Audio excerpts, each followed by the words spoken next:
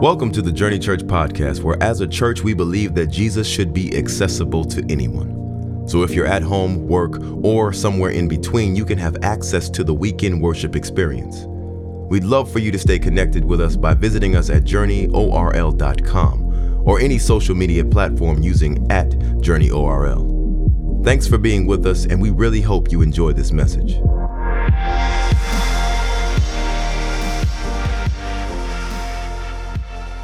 Are you ready to hear a word from God today? Come on, God moved at the 9:15. When he moves at the 9:15, when the 9:15 God doesn't move, I'm like, okay, he's saving it for the 11. When he moves at the 9:15, I'm like, show up again at the 11, God, because just keeping it real, man. But God was here early this morning, man, and so it's definitely an anointing on the word today. Well, if you have a Bible, I want you to turn to the book of Numbers, chapter 11, verse 1 through 6. The book of Numbers, y'all. When was the last time you heard a message out of the book of Numbers? Numbers is every Christian's pickup line. Comes from the book of Numbers. Y'all heard that pickup line, right? From the book of Numbers? You know, heard it? Do you want to hear it? All right, so this is what you do. It only works in church, by the way. This doesn't work in church. You go up to the girl and you be like, hey. I don't know. Start it somehow, hi, something, I don't know. And then you go, hey. I don't know why I go to hey automatically. My mom taught me better than that. Excuse me, ma'am. And then you say this, you said, I was studying the book of Numbers today. And I couldn't help but notice, yours ain't in it.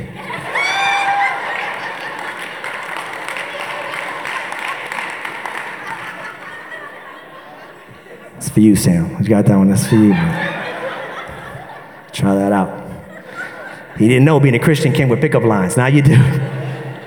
All right, so open your Bible to the book of pickup lines, chapter 11. If you don't have it, it'll be on the screen. We try and make it accessible to you.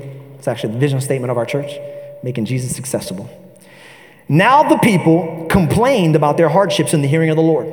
And when he heard them, his anger was aroused. Then fire from the Lord burned among them and consumed some of the outskirts. It didn't consume them, it consumed some of the outskirts of the camp. And when the people cried out to Moses, he prayed to the Lord, and the fire died down. So that place was called Taberah. Taberah means burning, from Hebrew to English, because fire from the Lord had burned among them. Now please note that the fire burned among them, but not in them or on them. It was on the outskirts. So what was being burned was probably some of their crops. What was being burned was probably some of their cattle. What was being burned was probably some of the groves. And so in other words, that was burned, but their homes and their families were safe. So God burned the material things to preserve the eternal things. Sometimes God will set a fire in your life if that's what it takes to save your life. Sometimes things are burning around us, but here's the confidence we have in God. Because fire in the Bible is usually a symbol of blessing or judgment. But in this case, I think it was both. It was judgment because God wanted to get Israel back on track, but it was also blessing because he spared their families. He spared their homes. And so sometimes God will put our possessions through a trial to bring our soul. I say it this way. Sometimes God will put your flesh through hell to send your soul to heaven. Verse 4. The rabble with them began to crave other food. And again, the Israelites started wailing and said, if only we had meat to eat. Come on, they said the heck with being vegan. I don't believe in no vegan. No vegan food up in here. If only we had meat to eat. Amen. We remember the fish we ate in Egypt at no cost. Also, the cucumbers, the melons, the leeks is a vegetable, the onions and the garlic. But now we have lost our appetite. We never see anything but this manna. Here's the title for today. Forget.Full. Forget.Full. Forget.Full. This week is Thanksgiving Thursday. I'm pumped for it. And honestly, the reason why I picked this passage of scripture to read to you today is because as I was reading it, I just started to get hungry. And I don't know if it's because it was Thanksgiving or because I was thinking about this. I mean, I'm sure the Holy Spirit had a little bit to do with the choosing of the passage. But at the same time, I was like, leeks. I don't know what that is, but that sounds good. I'm gonna get some. So can we fry leeks? Can we boil leeks? I like that. Melons, that's good. Meat, fish, that's yummy. And I gotta be honest, I love Thanksgiving, not just because we get to appreciate all the people around us, but I love Thanksgiving because Thanksgiving comes with food. Does anybody love food in the house today? Come on, it's okay. Thanksgiving is the only day of the year where God actually gives us permission to be gluttons. It's not a sin. I'm kidding, that's not true. Probably shouldn't do that. But I just eat, man. I love food. And so I don't know if you ate today or not, and I hate to do this to you, but there's some Thanksgiving foods that I just thought about that brought me joy, and I wanted to share them with you. First off, this is a classic. You got to love the roast turkey, okay? And that's the roast turkey, but everybody knows it's not just roast turkey, it's the fried turkey. Come on, somebody. Those two pictures look the same, but they're not, all right? Fried is better. These are for all the Latin people in the house. You got the pernil, okay? That is pork shoulder. We figured out a way to make it delicious. Pork shoulder. How many people grew up with the baked mac and cheese? Come on. If you grew up in the South, it wasn't just baked mac and cheese, it was the cheese grits. Come on, somebody. On top of that, you had the green bean casserole. This is the only way I eat green beans. It's the only way you can get me to eat green bean. On top of the green bean casserole, you got the sweet potato casserole with the marshmallows on top. If you take it to the next level, you put the pralines or the pecans or pecans, whatever you say, on top of it. A little cinnamon sugar on top of that. I love casserole, all the casseroles. If you can casserole it, I eat it. My favorite dessert come Thanksgiving, pumpkin pie with the whipped cream on the top of it and then the ice cream on the side. I just can feel God's presence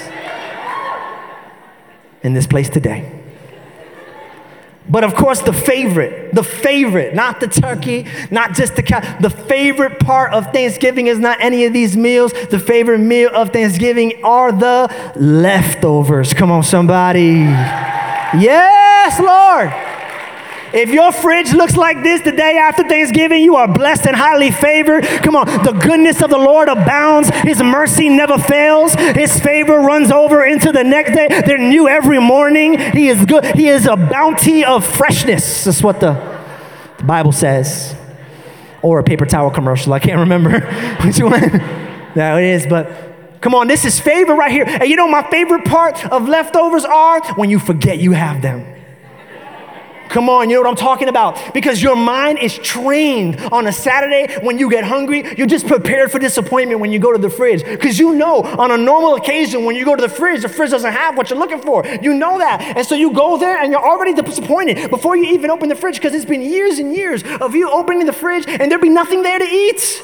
And you just stare for a long time. Like if you stare long enough, like things will pop up or like you're praying for creativity. You're like, if I can carry the one here and put the two there, that might be a sandwich, but there's no bread. But the lettuce kind of works as a sandwich. That's probably healthier than the typical bread. And there's nothing to drink, but there is water. But we don't have sugar, but we have the Kool-Aid. With the Kool-Aid without the sugar, I don't know. Maybe we can throw some yams. I don't know what you do, but or you close it and then 2 minutes later you open it up again, hoping that magic elves have somehow restocked the fridge.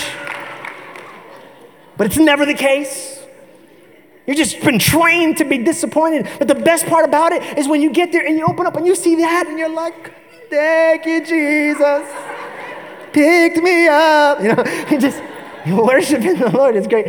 And I'm sharing this story because that moment of sadness I had for a moment, right before I opened that moment of sadness that I experienced it not because I didn't have what I wanted.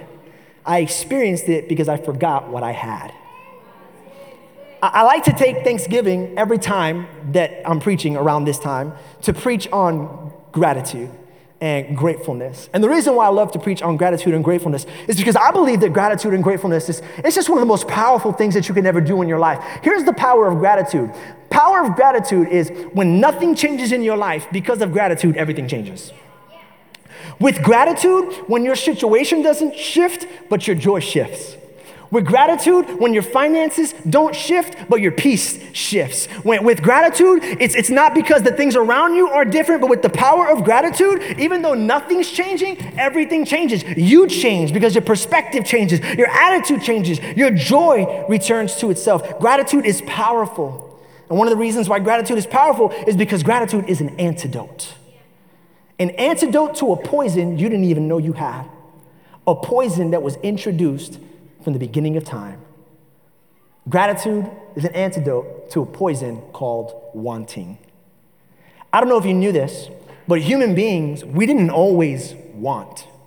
The desire of want as we know it is a result of the poison. When Adam and Eve were first created, I was gonna say invented, I guess. When Adam and Eve were first created, there was no wanting.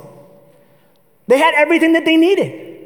All the fruit was there, all the vegetables were there. They didn't even need to wear clothes. They didn't care about the newest fashion trends. They just walked around buck naked. They didn't care because they were clothed by the warmth and the glory of God. Everything that they needed, they already had until they met a snake with a silver tongue who convinced people who had everything that they needed something else. And he tells them, he goes, here's this fruit. And here's the crazy part. He tells them this fruit, it's forbidden fruit, it can make you like God. You know what the crazy part is? They were already made in God's image. Here's what the devil does. He tries to convince people who don't need anything extra because they already have everything they need, that they need what they already have. That's the power of marketing, by the way. It's to convince you that you need something that you didn't know you needed until that marketer told you that you needed it. Come on, I'm talking about like the banana peeler 4X1000. You know what I'm talking about. You're on Facebook, just check it up on your friends. All of a sudden, an ad pops out. Banana peeler 4X1000. You hit the play video, it starts playing automatically. You don't even have to hit play. It starts playing automatically, and this person is saying, if you put the banana peeler in the banana peeler 4X1000, it's gonna peel this, and you're gonna save 30 seconds. And with that 30 seconds that you save, you can reinvest that 30 seconds into your marriage. You can reinvest that 30 seconds in your kid. You can go to college with the time you save on the banana peel. And you're like, oh my God, I need the banana peeler 4X1000. I didn't know I needed it. Can I just save you time and money this week with all the deals? Can I save you some? You don't need it. You don't need it. Here's what the devil does though. The devil creates a false need and it's called want. Want is when you think you need something that you don't need. I'm trying to teach my kids that right now. Because they're like, I need that video game. I'm like, you need to clean your room. That's what you need to do. You want that video game. And listen, it's not so much that wanting is bad. It's what happens when our wants become unfulfilled for too long. When we have unfulfilled wants for too long, they create voids. And when we get voids that stay unfulfilled for too long, voids get us desperate. And all of a sudden, we start doing and saying things that we wouldn't have done or said if we were full. It's like that Snickers commercial, you know what I'm talking about? Where the person is like doing something crazy and they're like, you need to eat, Joe. And Joe's like, why? And the friend is like, because you're not yourself when you're hungry. We actually have a word for that in society today. We call it hangry. This is when you're hungry and you're mad that you're hungry. You're hangry and you do some desperate, stupid stuff. You don't just get hangry in your stomach. You can get hangry in relationships. Real quiet. Wow. You can get hangry in relationships and all of a sudden start dating people you would never date, but because you've been single for so long, you're hungry. And so you say yes to something you would never say before. You lower your bar because you got hangry. You can get hangry in your finances. You got a friend that says, hey, I got this get rich quick deal. If you give me 1,000, I can turn it into 10,000. It's a llama farm. It'll bless your life. Llamas are the next big thing. Gone with the horses, in with the llamas. And if you just invest, you're going to see 1,000% return on your investment. And because you've been broke for so long, you'll take $1,000 that you don't have and you'll go ahead and invest it and you'll never see that money back again. You made a poor choice, but why'd you make it? Because you were hangry. You can get hangry in your health and in your appearance. And instead of trying to change the way you look through diet and exercise, you could spend money that you don't have on surgeries and suctions because you wouldn't put in the time. You didn't want to put in the time. And so you just got hangry and made a decision that's dangerous. You can get hangry in your calling. God's got a ministry over your life. He's got a calling, but you don't want to wait. You've been waiting for a long time. And so you step out of his will at the wrong time. It's the right thing, but the wrong time. You jumped the gun on your calling because you got desperate, because you got hangry. You can get hangry in your soul. And when that happens, we make bad choices, all because of this want that doesn't even really exist. And when I thought that, when I heard that and I realized that and I studied that in the scriptures, it really put me in a predicament, because as a pastor, I want you to live your best life. I really do. I want you to live your most fulfilled life. And so at first I thought, man, how can I give them everything that they want? But really quickly, I realized that it's impossible. I can't give you everything that you want, number one, because I'm broke. I wish Journey Church could do the Oprah show thing, you know? Check under your car. If there's a key underneath your car, you're leaving here with a brand new Pontiac G. You get a car, you get a car, you get a car. I wish I could do that, but I can't, A, because I don't got the money, but I wouldn't want to do that anyway, because B, of how wanting works. The moment you got that car, it wouldn't be enough for you, and you'd want something else. And that's when the leftovers hit me. And I thought about it, and I meditated, and I go, you know what? What if we can fulfill the void? What if we can do away with wanting? Listen, this is my grand objective today. I know it's big, to eliminate want in your life. Not by giving you what you want, but by reminding you what you already have. I think it's possible. Psalms 23, for the Lord is my shepherd, I shall not want. God wants us to live in a condition of life where we don't want, where we wake up every morning realizing we already have everything that we need. See, I have a theory. I believe in humanity. I have no evidence to support my belief in humanity, but I believe in humanity, and I believe that the reason we struggle with gratitude and gratefulness, and the reason why we want so much, isn't because we're not grateful, but it's because we're forgetful. Or rather, we forget that we're already full. We forget that we're full. And it's not even really your fault. I get it. It's the pressures and problems of life that cause us to complain about everything that's going on, because it's hard. That was what happened in Numbers 11. In Numbers 11, chapter 1, it says this, now the people complain about their hardships. Hardships, it's hard, man. It's difficult. They complain about their hardships in the hearing of the Lord. And when he heard them, his anger was aroused. Now, if you're new to Christianity or you're new to church, you might walk away with the wrong impression. And the wrong impression is this, that God does not like it when we complain. But there is a ton of biblical evidence that goes contrary. There's a whole book in your Bible called Lamentations. Guess what it is? One big book of complaints. God, where were you? God, why? God doesn't mind if you complain. I've said this before. He just wants you to complain to him.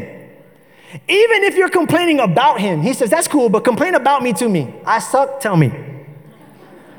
Include me in it. He doesn't, so I can't go into all the biblical evidence for it, but God doesn't mind when you complain. But if God doesn't mind when you complain, then why is he angry that they were complaining? Not because they were complaining in chapter 11, but because their complaints in chapter 11 are pretending like the whole book of Exodus didn't happen. If you're new to church, the book of Exodus is the story of how God took all of these people who are complaining out of slavery and gave them a new life. And so here's what God's problem is. Not that they're complaining, but they're not complaining. They're not putting their complaints in the proper context. Can I help you? Put your complaints in the proper context. Like, they were upset because their feet were hurt. And it was hot. It was hot and my feet hurt. So essentially, it's just a trip to Disney, okay? It's hot and my feet hurt. So they're complaining that, and I get it, to have your feet hurt and it to be hot, that's one thing. But can we put your hurt feet and your hot body in the context of the fact that you were slaves for 450 years and God set you free? Can we put your hot feet, your hurt feet and hot body in the context of the fact that God sent 10 supernatural plagues to Egypt, that he sent fire from heaven, that he turned the Nile in blood, that frogs, that locusts came? Can we put your complaints in the context that he defied the laws of physics when he made the Red Sea stand up at attention like a commander gave it an order? Can we put your complaints in the context of the fact that God's been good to you? Like, I know today is bad, but if you look at all the moments that lead up to today, can we put it in context? Like, he's been good to you. He's blessed you. He's provided for you. If all you do is look at today, well, then it's hard. But if you put today in context, you start to understand, you know what, as bad as it is, he's been good to me. Come on, has God been good to you? He's been good to you. It's not fair to take today and put it, and by the way, I don't just mean the context of what has happened to you, but what about the context of what's gonna happen to you?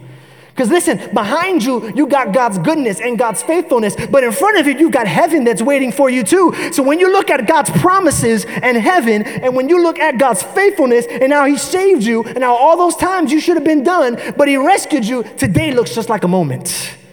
It's just a momentary blip on the screen. It's a momentary trouble. It doesn't even compare to his goodness. Right there, you could be set free. If you just put your complaints in context. You're like, well, in the big picture of things, God's been actually pretty good to me. And if you don't do that, you begin to get hungry and you begin to say and do dumb stuff. Just like they did in Numbers. Here's what they said in verse 6. Look how dumb this is. Verse 6. 6. But now we have lost our appetite. So let me get this straight. You're mad because you're full. Did you catch it? God, you've been sending all this manna, and now we don't even want to eat. We're full. You know how you get full up on bread at the restaurants? This is exactly the same thing.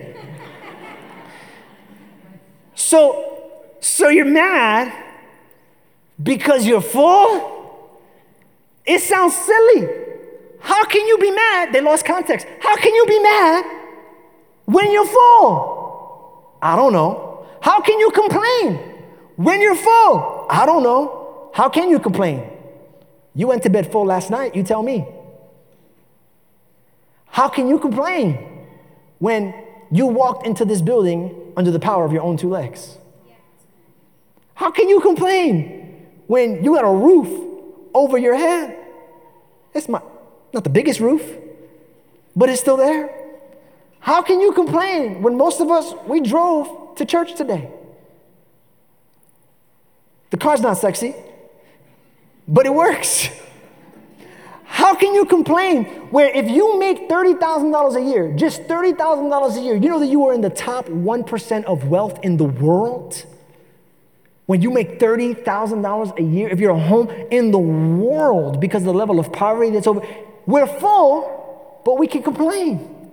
How can you complain when you woke up this morning with basic human rights and 50% of the world doesn't have those basic human rights?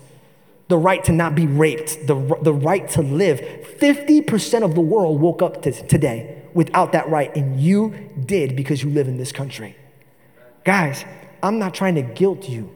I'm trying to remind you of everything that you already have in this life. Sometimes gratitude, sometimes it's not about getting more. It's just understanding what God's already given you. You got it. Don't forget the goodness. Don't forget that you're already full. And I think there's two things that happen in our life that cause us to become forgetful. The first is in Numbers chapter 11, verse 5. It says this: we remember the fish we ate in Egypt at no cost. Also the cucumbers, melons, leeks, onions, and garlics. We remember the fish we ate back in Egypt. This is when you become forgetful. Are you ready? When your yesterdays are your best days.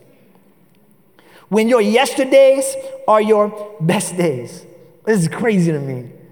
They're starting to complain. They're getting mad. They're getting upset. And all of a sudden, they start to talk about the good old days. The good old days. The good old days?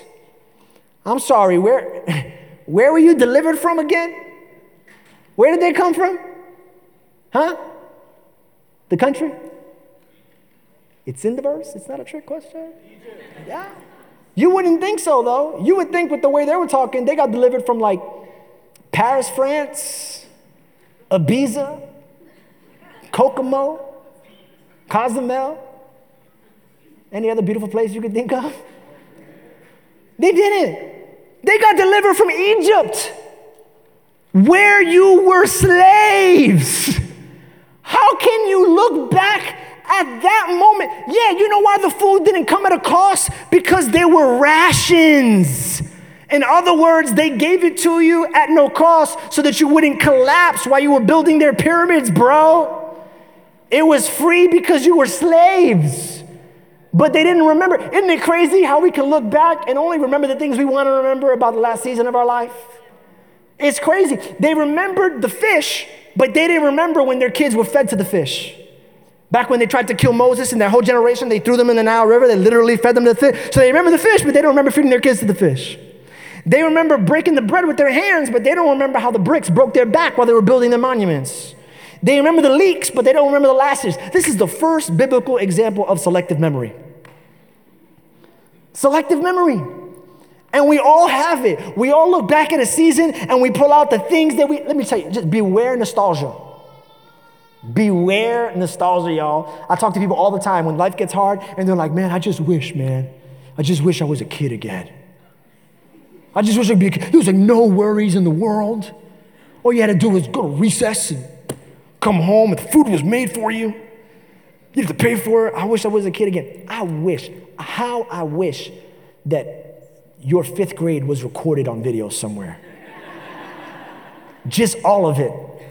Because it is not as good as you remember. Do you remember? Listen, you might remember the good times, but do you remember the awkward times sitting at the lunch table, not a friend of the world, eating your boogers and Elmer's glue because you thought it was cool, you weirdo, and then the girl asked the girl to go to the dance and she said no, and then you went on the dodgeball court and you got picked last because you were not big, strong, or tall, and so you just got picked last every time. Do you remember 5th grade? You didn't have no fashion sense. You didn't know how to dress. Your pants were like all the way up here or all the way down here, and you didn't know. Do you remember how bad it really, really was? I'm so glad you don't, I wish you had it. I'm glad we got 80s movies on video. Because if not, my kids would grow up thinking, by the way I talked about them, that they were the greatest movies in all of American cinematic history, which is not the case. I remember talking to my wife about that. We were watching Netflix old movies, and there was one that popped up, and I was like, oh my gosh, babe, have you ever seen, I don't know if you've ever seen this movie or not. It came out in the 80s. It's called Highlander. And it's really, I told her like I was like, babe, this movie changed my life. I was like, this is the greatest movie. If you don't know this movie, don't watch it. It's rated R and it's got some violent stuff in it. But essentially, it's these 2 Scottish immortals, and the only way they can kill them is by like chopping off their head with a sword. I told you it was violent. And all I remember was the action scenes. And so I told my wife, and we watched the trailer, and she's like, this movie looks whack. And I'm like, no, it's the best movie ever. And so she's like, all right, I'll watch it. And we put it on, and the action scenes were great, let me tell you. But everything else in that movie was really not good. Story didn't make sense. It wasn't funny. It was all over the place. And I'm just all embarrassed because she trusted me on this. You ever gone out with somebody to watch a movie and they trust you on your movie choice, and midway through the movie, you know it's not good, but you just don't make eye contact. Just kind of lay down. This person's never going to trust me again with another movie. Should I stop it now and cut our losses, or do we go to the end and hope that it gets better? We waited till the end. It did not get better. It was such a bad movie. It was not good. It wasn't as good as I thought it was. Can I tell you something about the good old days? They're not as good as you remember. They're not as good as you remember. I remember when I was a kid and my parents told me to Disney World, when a baby is, my parents said when a kid, well, not a baby, old enough on vacation, and my dad and I got on Space Mountain. It was awesome. For years, all I remembered was Space Mountain. And then years later, when we moved to Florida and I was 16 years old, my dad was like, do you want to go to Disney? I was like, yeah, let's go. Let's get on Space Mountain. We got to Space Mountain. You know what I found at Space Mountain? A 2-hour wait. Where was this 2-hour wait in my memory? It had completely gone. It was all I remembered was the 3-minute ride. I remembered the 3-minute ride, but not the 2-hour wait. Ain't that something? But that's just like us. We'll remember the ride, but forget the cost. That's why, don't get offended when I say this, I'm not trying to call anybody out, I'm just trying to help you. That's why the other day you were looking up your first boyfriend or girlfriend on Facebook and Instagram to see where they were. Because you remember the ride, but you forget the costs. You go, oh man, that was a great relationship. I remember he would give me all his time because he was in 7th grade. He didn't have a job. You were his life. What were you expecting? Homeboy didn't have a job. But she was just so funny. And yeah, but there's a reason why it didn't work out. Don't remember the kiss, but forget the crazy. It's all a part of it right there. This is what happens a lot of times when we become Christians. We look back at our old life if we're not careful, especially if we're new converts. We look back at our old life and we go, man, it was so much funner back then when I was a sinner. I want to be a sinner again. You see people on Facebook and you're like, why can't I be a sinner? And you know why it's so frustrating? Because you're still sinning. Except now it's not fun. Now you feel guilty when it happens. You're like, man, at least back then I could do it, just be cool with it. Now I'm all jacked up every time I do something I'm not supposed to do. That's cool. Yeah, you remember the fun, but you don't remember the facts. You remember the excitement, but you don't remember the emptiness. Oh yeah, the club. They love the club. Ooh, yeah. But do you remember being face first in the toilet, vomiting? Do you remember that? Do you remember the hangover the next morning? Do you remember waking up in the bed with a stranger whose first name you knew, but last name you didn't, and you're pretty sure the first name was made up? Ain't no bunny. Ain't no real bunny. It's not a real person. Your name can't be Bunny. I don't know you. Right? We remember the excitement, but we forget the emptiness. We forget what it was like to wake up without purpose. We forget what it was like to go through life and not have a meaning or a reason. Don't remember the good stuff and forget the bad stuff. Forget the pain. Remember the pain. Remember the bad stuff. Why would I do that? I'm trying to forget that. Because when you remember the pain of yesterday doesn't look so sexy anymore.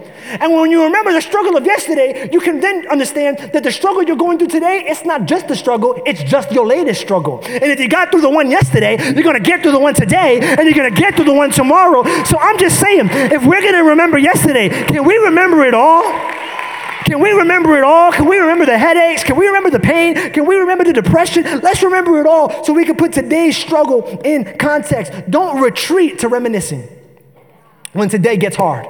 If you want something to run to, let me show you your best day. Pastor, when are my best days? Are my best days behind me or are my best days in front of me? Neither. Psalms chapter 118, verse 24. Here's your best day. This is the day that the Lord has made. We will rejoice and be glad in it. You know what your best day is? Your best day is today. Right here, right now. Ain't gonna get any gooder than today. Ain't gonna get any better than today. Ain't gonna get more holy. There aren't gonna be any more opportunities than today. Today is the best day. It's your best day. Run to today. Someone say, well, how can today be my best day? I'm in chemo today. How can that be? You know, even your worst days can end up being your best days. My worst day ever was the day I lost my son. A lot of people know that's part of my story when I lost my baby. Worst day. Held him in my arms, suffocated in my arms, passed away in my arms. Worst day ever. But you know that my worst day was also one of my best days? Because I wasn't alone in that hospital room. My father was there. My mother was there. My sister was there. My brother-in-law was there. My sister-in-law was there. My father-in-law was there. My mother-in-law was there. Melanie was there. Diane was there. Charlie was there. It was one of my worst days because I lost somebody I loved, but it was one of my best days because I was reminded of how many people love me. Your worst day, even your worst day, can become your best day with the right perspective. And then it shifts. My baby didn't come back from the dead. He's still in heaven chilling. Don't come back. Stay. This is a mess down here. Stay up there. But it's the best day. Today is the best day. And it's not just when your yesterdays become your best days. Here's the second thing that happens. We become forgetful. Numbers chapter 11, verse 6. But now we have lost our appetite. Look what he said. We never see anything but this manna. Excuse me? We never see anything but this manna? Do you know what manna is? Neither do I. Nobody knows what it is. You know what manna literally translates to in the Hebrew? What is it? The manna means, what is it? Because nobody knew what it was. The closest we can get is that it was bread from heaven. But this manna. Oh, you mean the bread from frickin' heaven? We are a church that says frickin'. We're just trying to give lost people a bridge. You know what I'm saying? Like, they need time to change. So we give them the tools. Guys, this was bread from heaven. And they go, oh, but manna. I'm sorry. Is that not cool enough for you? Is that, you know why they were upset? Here, are you ready? Here's the thing. We've become forgetful when the miracle becomes mundane. When the beautiful supernatural things, the manna didn't become less special because it wasn't special. The manna didn't become less special because it wasn't a miracle. The manna didn't become less special because it wasn't awesome. You know why the manna became less special? Hear me, because they saw it every day. My second point to this sermon was when the manna becomes meh. Because when they first saw it, they said, wow, what is it? And now all of a sudden, a year later, they're saying meh. Not because it changed, but because they saw it every day. It was a miracle, but they couldn't appreciate it because they saw it every day. Here's my question to you. What are the things that you see every day that started off wow, but because you see them every day, they've become meh? You used to appreciate them. You used to think it was awesome. You used to think it was amazing. It used to make you go, wow, this is crazy. And now, a year later, you go, meh. It was cool then, but it's still cool. It's still a miracle. And so I wrote some things down here, and I'm gonna speak to, if you're not married, if you don't have kids, I'll speak to you in a moment, but I wanna speak to parents really quickly. Parents, do you remember the first time you saw your child? Do you remember the wow? When they came out and after the drugs phased out, and then you were like, oh my gosh, you look just like me. Which they really didn't, but just like me. So beautiful. You couldn't wait to take them home. Now, you can't wait to drop them off at their grandma's house. It used to be wow. And now, it's meh. But lose a child and see how you look at yours once again. When I was in the hospital room, my sister-in-law came up to me. Her name's Lisa. She's probably in her mid-40s by now. Been married over 20 years, has not been able to have a kid in over 20 years. She didn't say this because she didn't want me to feel bad, but she put her arm around me while I was crying, and she looked at me, and I looked at her, and she didn't have to say it, but I could read it in her eyes. What I would give to lose a child. At least you had one for 7 hours. What I would give to have a child for 7 hours. What I would do. Wow. Don't let your child become meh. I know they failed their chemistry exam, but can we look at them like we used to look at them? Wow. I'll talk to single people in a second, but married people, if you're divorced or remarried, I'll talk to you in a moment, but married people, remember when we used to look at our spouse and go, wow, wow, wow. Remember when she came down the aisle? It was like, wow. Then the honeymoon night came, and we were like, wow. Wow, wow, wow, wow, wow. What happened? How did it go from wow to meh? You know what I think it is? You know what I think made them meh? They were there all the time. That's one of the things about marriage nobody tells you. They're always there. You wake up in the morning and it's like, oh, there you are. you go to bed, you're like, wait, still there. Come to church, you unlock your door, you sit in, and then, hey! It's still there. And because they're always there, it's meh. But I think the thing that makes it meh is the thing that makes it wow. You know what makes it wow? They're still there. They're still there. And they had chances. The last time they were driving home from work and it said 417 South Miami, that was their chance. That was their chance to get off the exit. That was their chance to buy the plane ticket. But guess what they do every day work is done? They come home. Whether they're happy or whether they're sad, they come home and they're there, and they're there. Wow! Wow! Matter of fact, and I hate to make all the single people feel bad, I'll do something for you in a second. But if you're married, will you do me, and you came to church today with your spouse, would you do me a favor? Would you look at them and just give them a heartfelt, wow. Wow. Wow, baby, wow. Wow. Just a wow. Now let me talk to kids or anybody who has a parent. That's all of us. Y'all have a parent even if you don't know them. You got one. That's real talk. You have a parent. You know they didn't have to have you. They had two options, adoption and abortion. And they chose neither. Not only did they choose to have you, but they chose to feed you. Do you know how much money that is? Every time I go out to eat with my dad, I'm like, I got you, bro. He's like, no, you don't have to. I'm like, I'm pretty sure I do. Technically, you've been feeding me for 17 years, and so I got this one. If you're at church today and you came with your parent, will you just look at them and go, wow, wow, wow, wow. Oh, on that note, don't let church become meh. This is wow, church. Wow. Did you know that so far this year, not only have we had over 200 people give their lives to Jesus Christ, but 2 weeks ago, we had 33 children say, I want to follow Jesus for the rest of my life. 2 weeks ago, 33 kids and Journey kids say yes to Jesus. 33.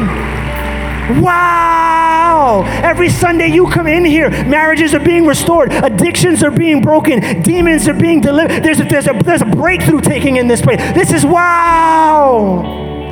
While we're on it, please don't let Jesus become meh. Jesus should be wow. You know the story, we've heard it a bunch of times, but because we've heard it a bunch of times, it's become meh. That 2,000 years ago, God, who was plenty fine by himself in heaven, chilling with his angels and his streets of gold, stepped down, became a baby, suffered at the hands of man, lived a perfect life, said no to every temptation by himself, got up on a cross, took a nail in the left hand, took a nail in the right hand, put a crown of thorns on his head, for you and for me, so that our past could be erased, so that we could have a future and a life. And he did it, here's the best part, knowing that we turn our back on him time and time again, knowing that 60% of the world wouldn't even want him, but he said, that's okay, I'll do it for them anyway. Wow! Wow, wow, wow, wow! Wow!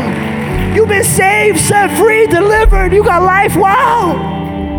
And let me just close here. Can I just say something about your life? You know that your life, can we just say wow at your life?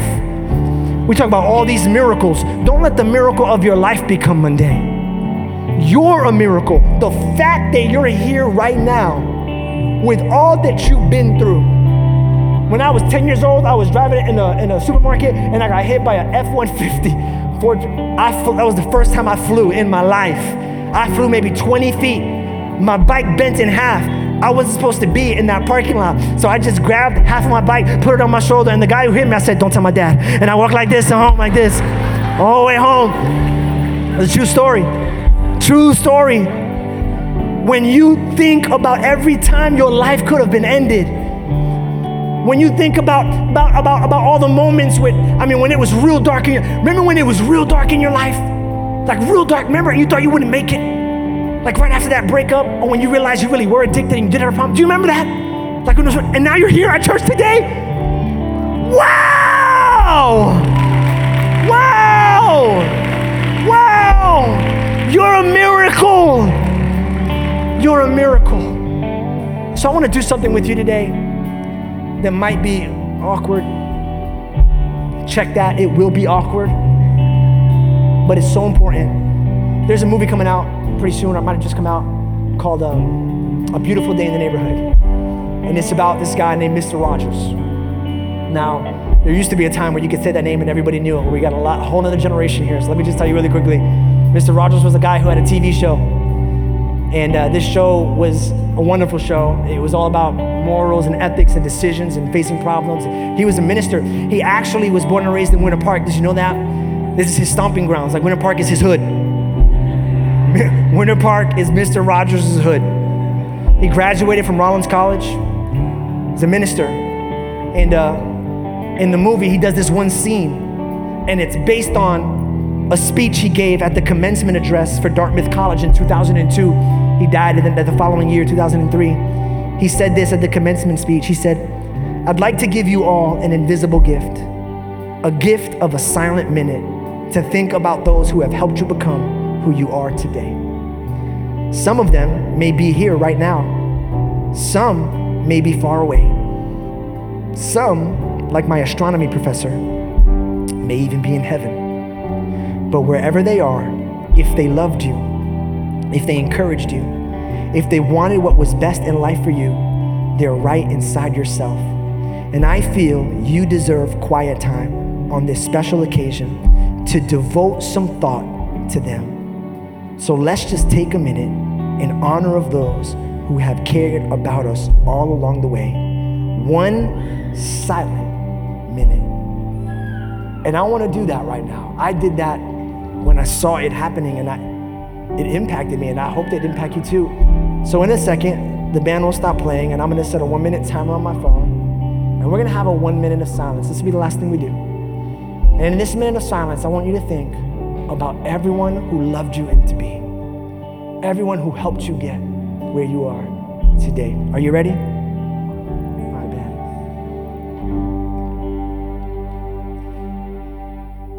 Go.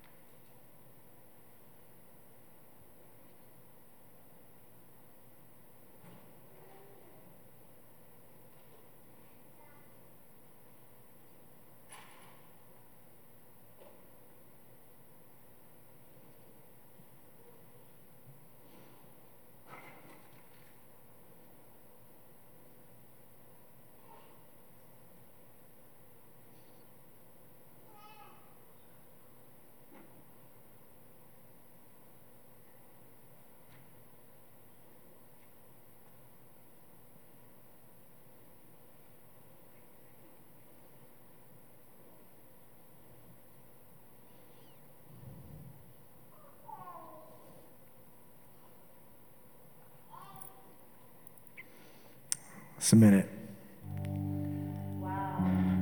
Wow. Right?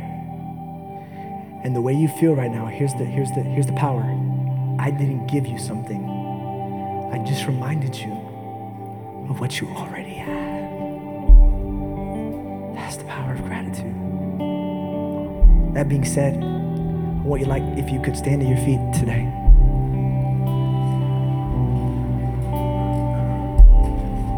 This won't be a moment of silence, but it will be a moment of worship. I talked about all the people who helped you become who you became, who you are today. Let me get your attention one last time and we'll wrap it up. Listen, now I want you to think about this as we worship. Remember I talked about all those moments in life where you could have been dead, all those moments where you could have made a left and somehow you straightened out. Can I tell you who was behind that? You didn't know him as such then, but I'm telling you now, every bullet that missed, every car accident 5 minutes ahead of you, every boyfriend or girlfriend that could have ripped your heart, every ex-husband or ex-wife that could have absolutely wrecked your heart to the bone, but somehow you made it through. That was God who got you through. And so now with a grateful heart, we're gonna reflect. When I think about the Lord, how he saved me, how he raised me, how he filled me with the Holy Ghost, how he healed me to the uttermost. When I think about the Lord, how he picked me up and turned me around, how he placed my feet on solid ground, that's where you are today. Come on, when I think. We hope you've enjoyed this message, and we would love to hear your story and how this ministry is changing your life. Please email us at amen@journeyorl.com. And if you would like to support financially, you can give online at journeyorl.com/give. If you're in the area, join us on Sunday for the full experience. Have a blessed week.